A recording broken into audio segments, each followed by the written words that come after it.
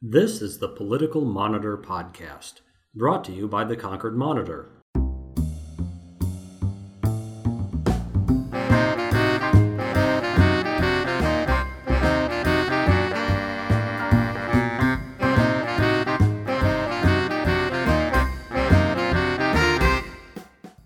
In today's show, John Kasich makes waves, Hillary Clinton talks higher education, and we round up a week of debate responses and general Trumpness.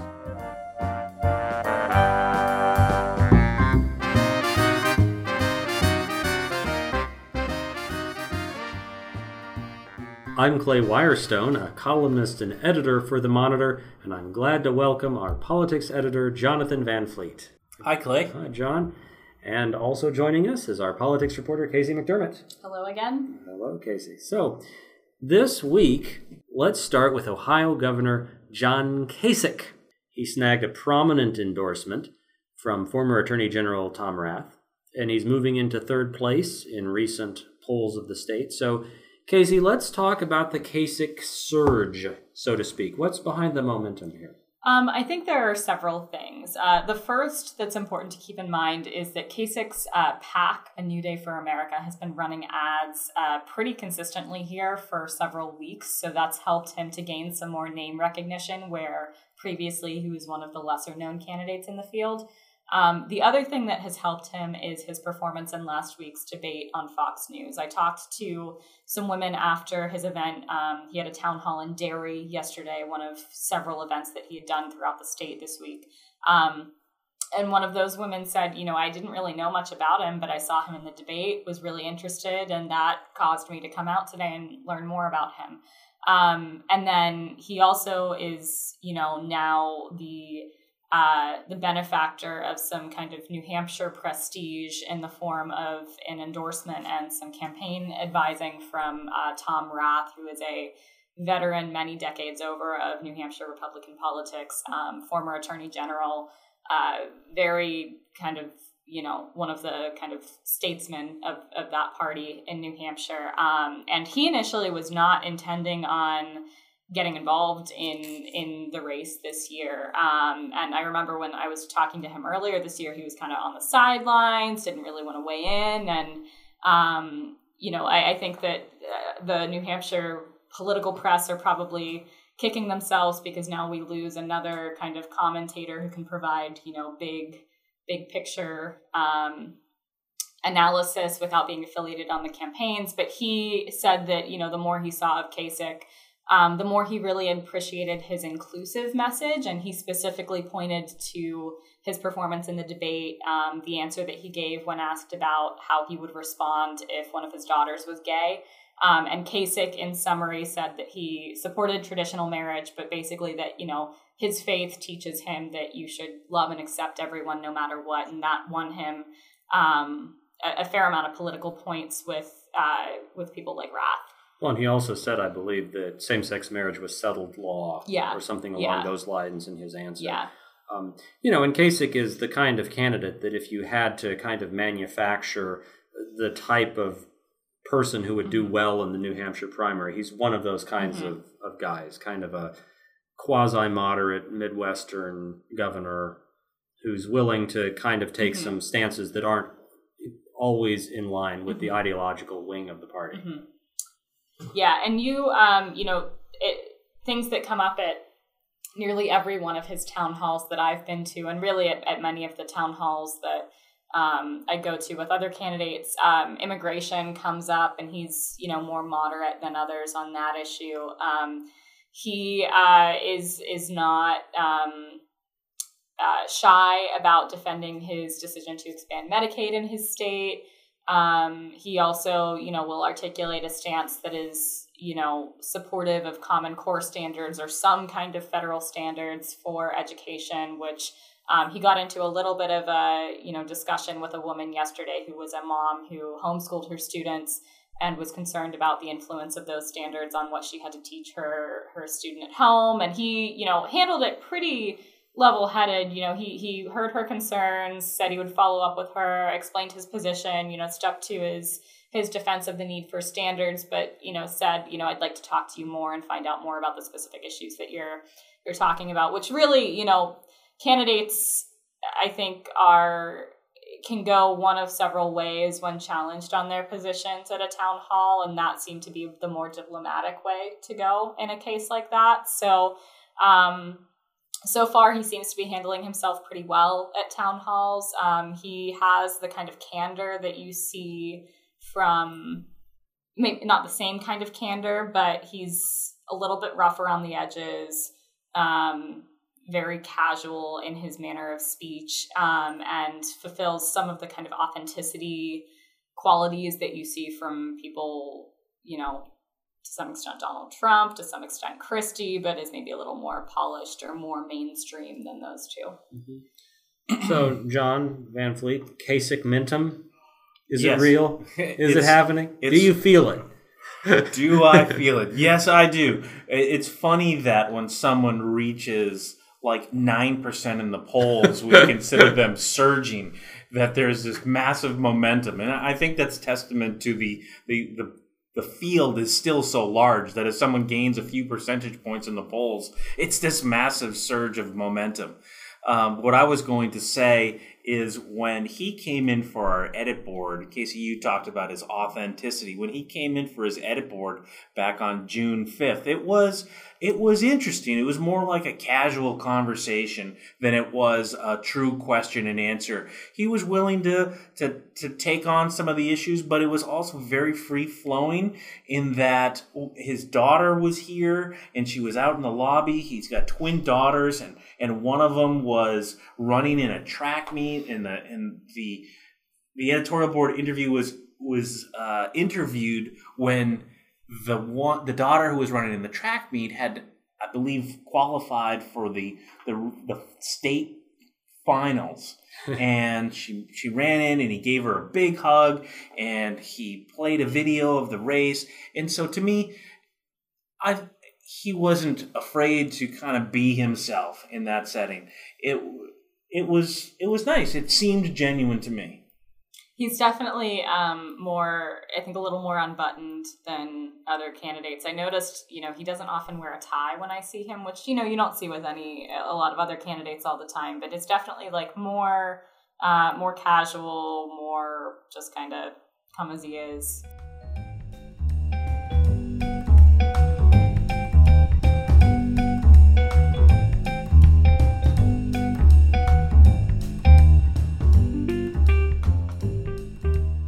Democratic candidate Hillary Clinton made headlines this week, unveiling an ambitious plan to help students pay for their college tuition costs.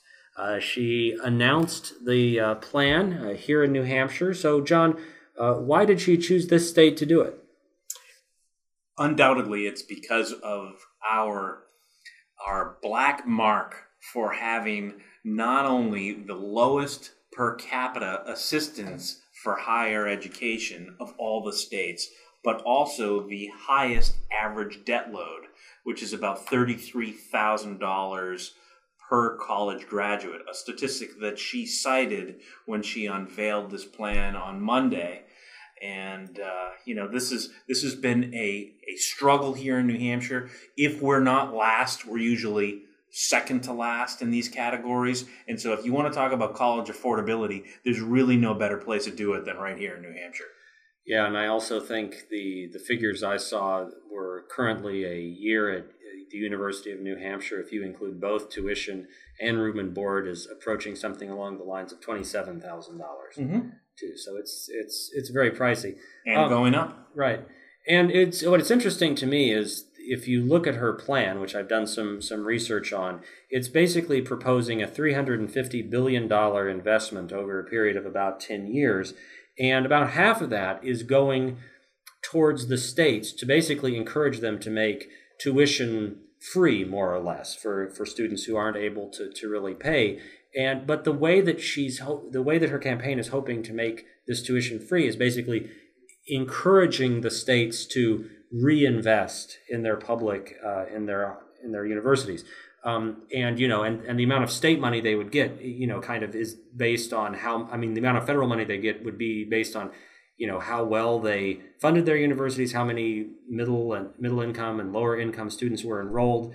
But it would be kind of an opt-in program, which, to me at least, raises some questions as to if a plan like this were even passed, it would become something like Medicaid expansion or something like that, where there becomes this big, state versus the federal government kind of situation going on.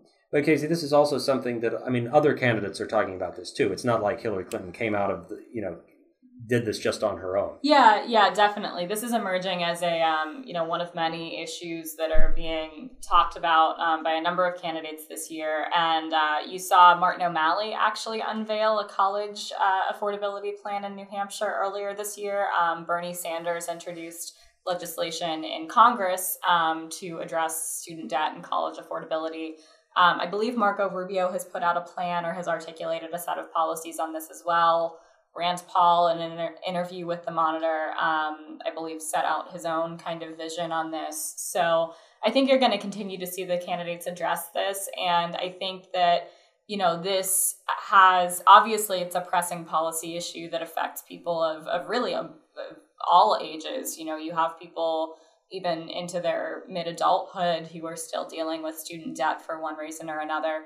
But it is also an issue that if they want to lock up the, I kind of cringe as I say this, but the millennial vote, this is an issue that affects a lot of people who are, I'm 23 years old, who are my age. And it's definitely something that has an impact not only on kind of, our budgeting and our immediate economic, well-being, but also just on the ability to kind of, secure a house, secure various other kind of life steps that other generations were able to. So, and Casey, just when you're lucky enough to pay off your college loans, it's just about that time in life where people begin having kids, and then you get to start saving money for their college education. So you're right. It affects absolutely everyone at every stage of their life, from birth, although they don't know about it, but it's really an issue from birth until almost retirement, which is when you have to start worrying about all the other things that you don't have money for.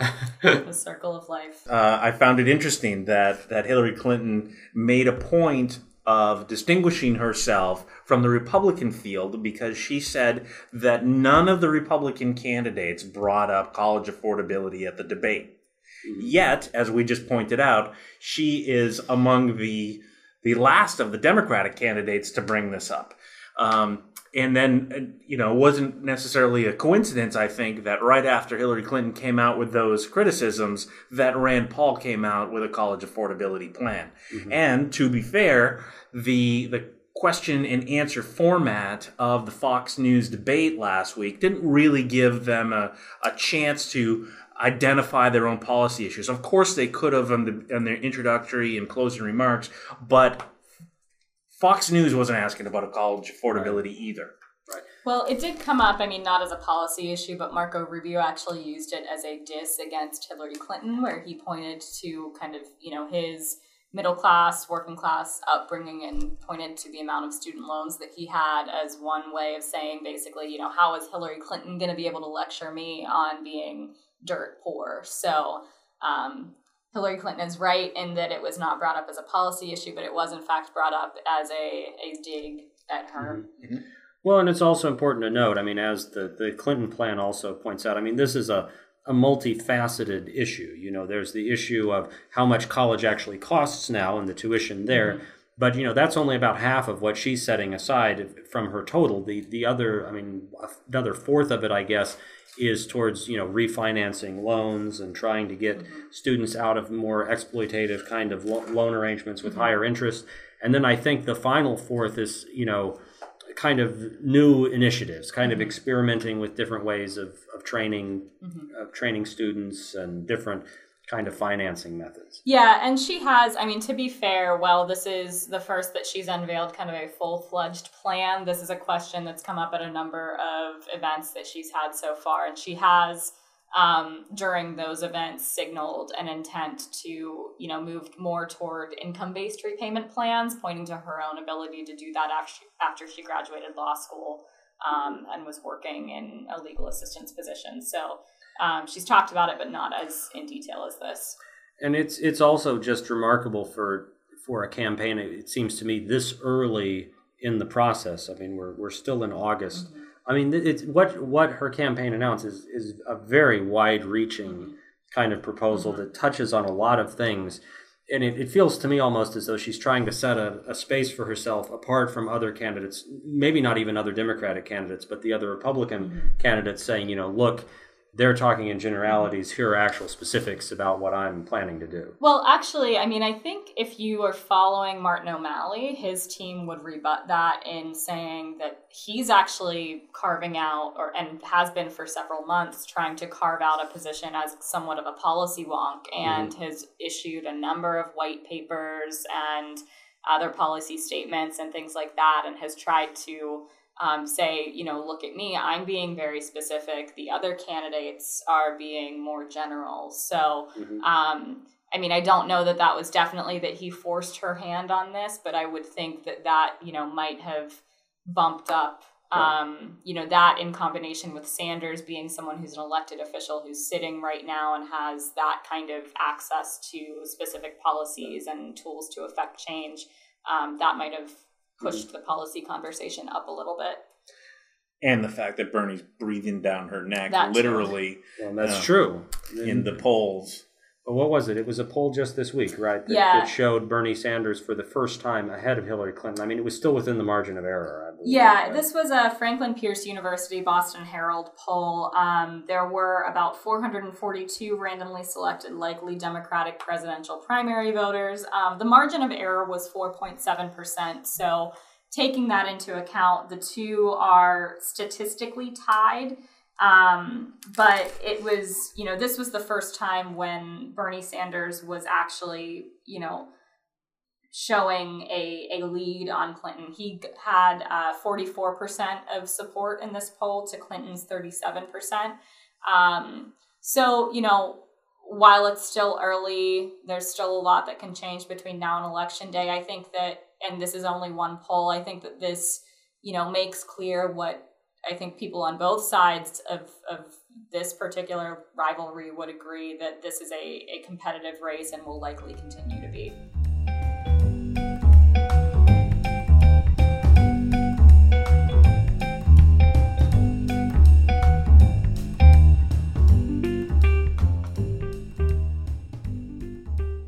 So for this segment, we're just going to talk about some smaller news items or just other things that have been happening over the past week. Something that made some recent headlines in the Monitor was a federal judge overturning our ballot selfie law. John? Yes. All right. So it was illegal to take a picture of your ballot and post it and show it to other people, essentially post it on social media. Point is, the ballot that you filled out.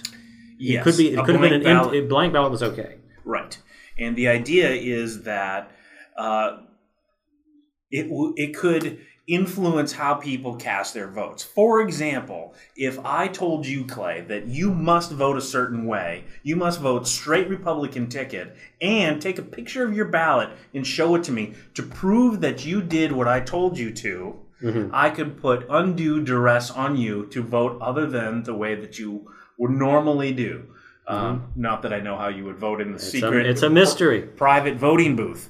But the ACLU, New Hampshire Civil Liberties Union, with several Republican legislators, including Leon Rideout, were defying this law. So they were intentionally taking photos of their ballots and posting them online. Twitter was typically the thing. Facebook, they post them there. And the AG's office was bound to investigate. And so there is, in fact, criminal investigations going into people who posted pictures of their ballots. So Leon Rideout filed legislation to get the law repealed. That didn't go anywhere. And so the New Hampshire Civil Liberties Union attacked it from a legal aspect, sued and said this is a free speech case, and a federal judge has now agreed and said the New Hampshire law banning photos of your filled out ballot is in fact unconstitutional, a violation of your free speech rights. So tweet away, folks.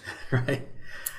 I wonder if they will let selfie sticks into the ballot boxes. Ooh, that's a good question. Are selfie sticks too long for the ballot boxes? However, if I use my selfie stick and take a picture of your ballot, Casey, now that would still be a major no-no. An important distinction. Yeah.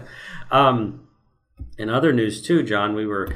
It looks as though there might be a bill filed or some sort of legislative action about a protest planned for Hampton Beach. Yes, it is the Free the Nipple movement.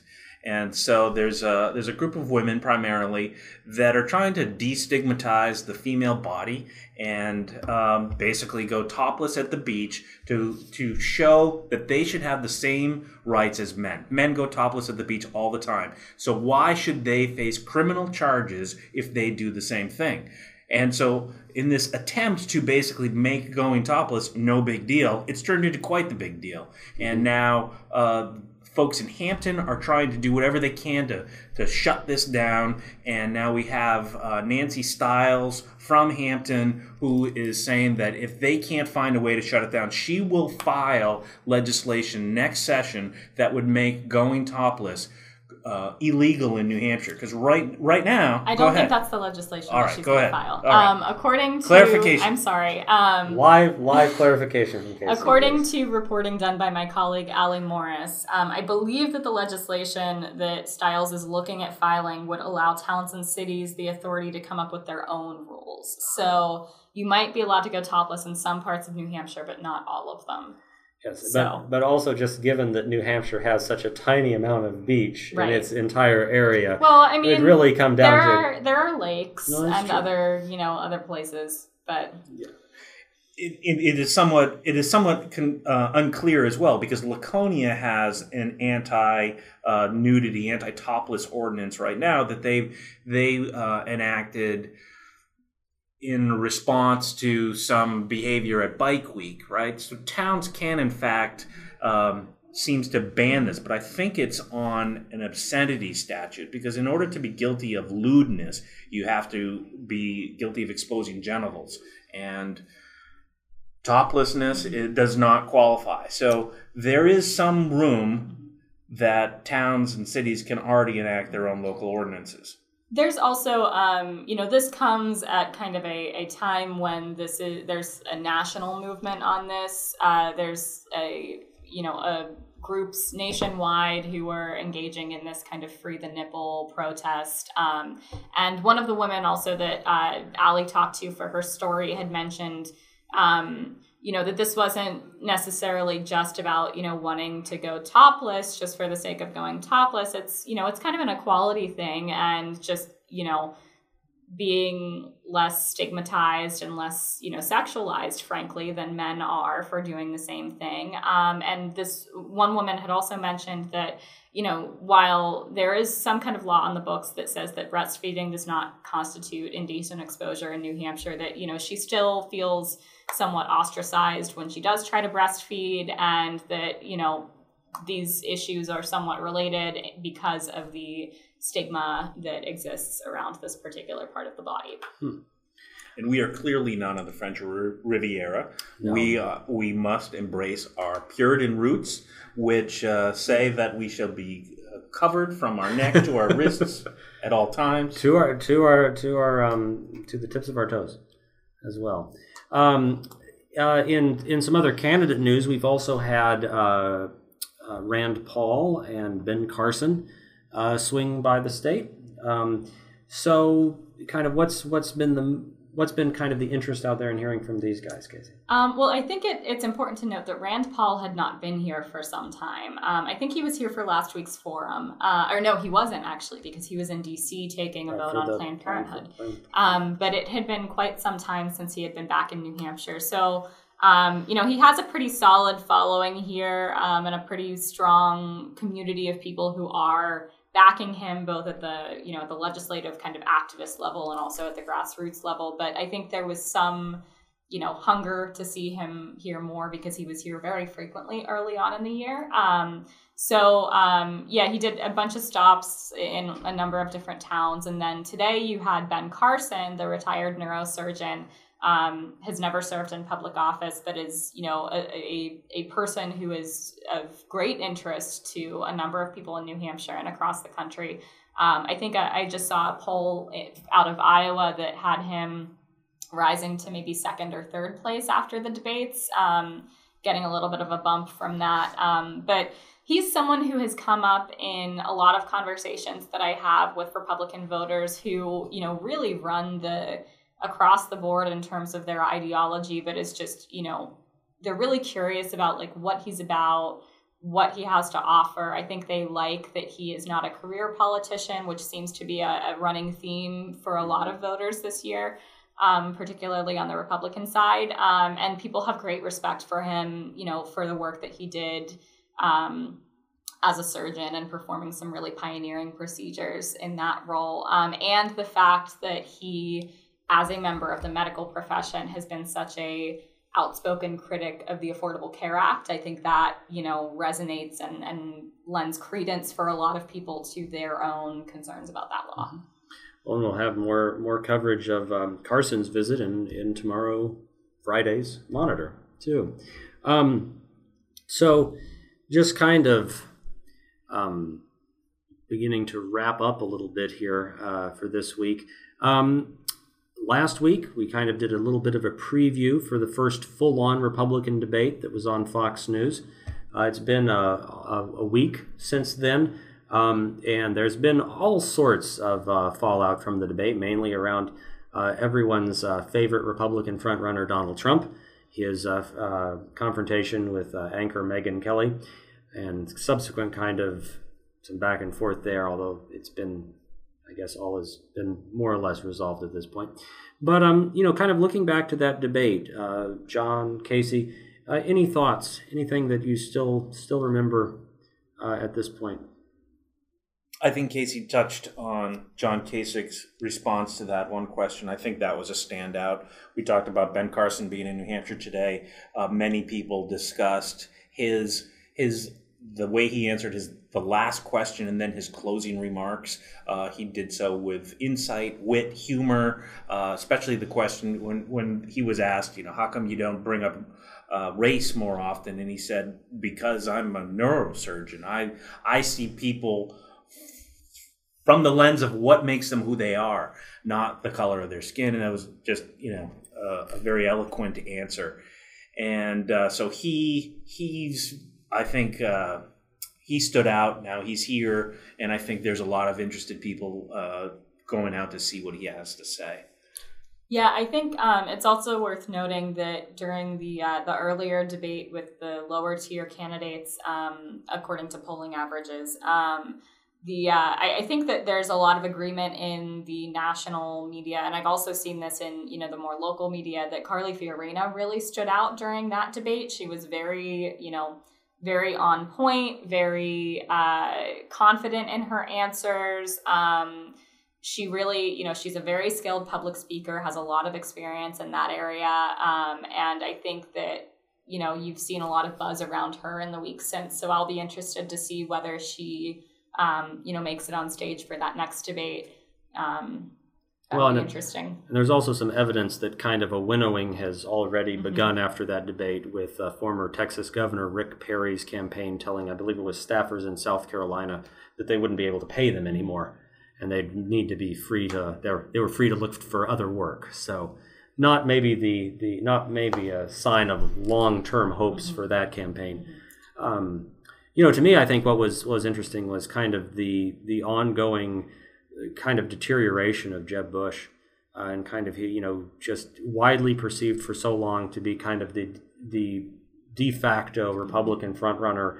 And, it's not as though he embarrassed himself necessarily, but most people feel as though he did not have the most confident performance. I think it was interesting watching both him and Scott Walker, because those two, there was a lot of kind of anticipation around them. They were both, talked about as though they were front runners for quite some time.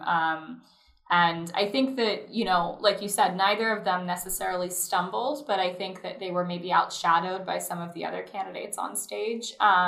So, Jeb Bush was in New Hampshire the day after the debate, and it was interesting to see he was at a town hall and kind of used that I think to his benefit and rather smartly, as kind of a second act to some of the questions that came up during the debate. And there was even, a woman who asked him a question that was asked to other candidates at the debate. So he had kind of a chance to get a little bit more speaking time than what he had the night before. And he said, at that point that he kind of brushed off questions from reporters about his performance and said, I'm just doing, just being me, not too concerned about it. And I think that he, like a lot of other candidates, are trying to focus on playing the long game.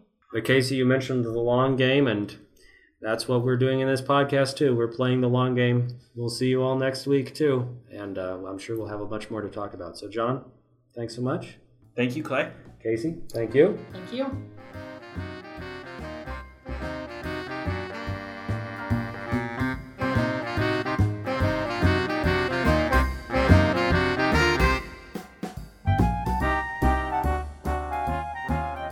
Thanks for listening. Remember, you can subscribe to the Political Monitor podcast through iTunes or Stitcher, and keep up to date with all of the latest political news through the Political Monitor website at politics.concordmonitor.com. Thanks for listening, and we'll see you next time.